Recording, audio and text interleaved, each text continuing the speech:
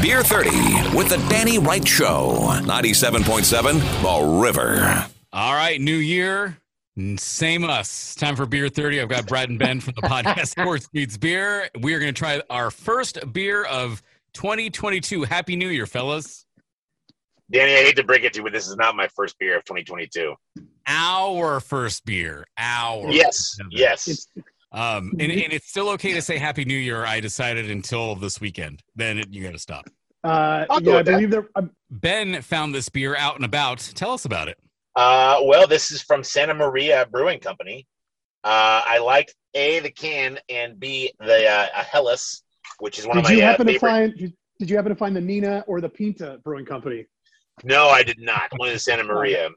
Okay. But, on the bottom of the can, mine says that I'll do you in the bottom while we're drinking sangria, so that's cool. Nice. Well done. Anyhow, no, I really like the Helles. It's a German category or German Bavarian style beer. The cool thing with Helles is that a lot of times you can impart so many different flavors with it, albeit you can do some pretty nice malt characteristics. You can also do a lot of fruit. And in this particular one, I noticed that we're getting a little bit of some sour, a little bit of apricot to this. But let's not get too far ahead. Let's go through our AATMF, which, if you're listening at home, stands for Appearance, Aroma, Taste, Mouthfeel, and Finish. Pouring this bad boy out, I have a nice, somewhat hazy, but I wouldn't call it a juicy hazy like the kids are these days. But this is crisp, clean, golden color. Yellow gold. It is definitely unfiltered, but it's not like that rich, disgusting, milky, mess that we see so often. It looks like a classic Keller beer is what it is.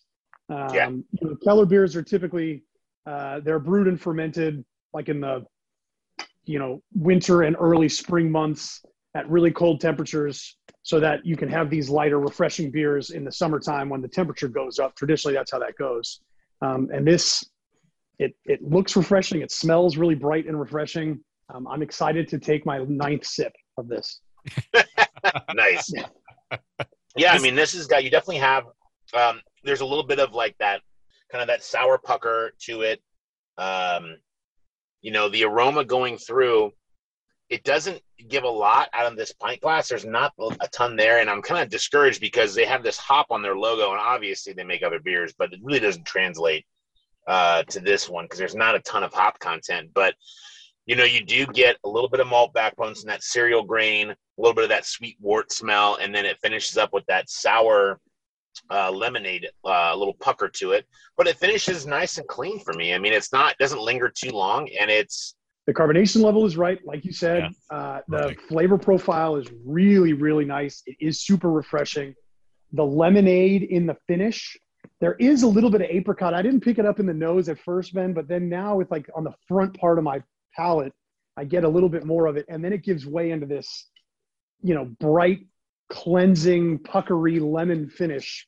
Yes. That ties in with, the general mouthfeel. Just really finishes super clean. I can see myself. I mean, we're obviously, it's January. It's never going to stop raining or being cold ever again. But eventually, when the sun is shining, I could see myself drinking. Well, let's not put a number on it. Let's just go ahead and say I could see myself drinking this beer. Yes, I would be participating in said libations. 4.5%. And then 17 IBUs, that's not very much. So it's, very subtle. But man, the sour part of that is very surprising to me. But I like it a lot. Yeah, it's pretty pleasant. Also, I'd like to point out that General Mouthfeel is the leader of the 4 horsemen of beer tasting. So even though it's not hot and it's cold and rainy, we're still giving this a thumbs up, I gather. Absolutely. Oh, absolutely. I'm curious. I'd love to try more beer from them. This is the first time, this was an impulse buy, and I'm really happy I landed on it, and I'd like to see what else they have.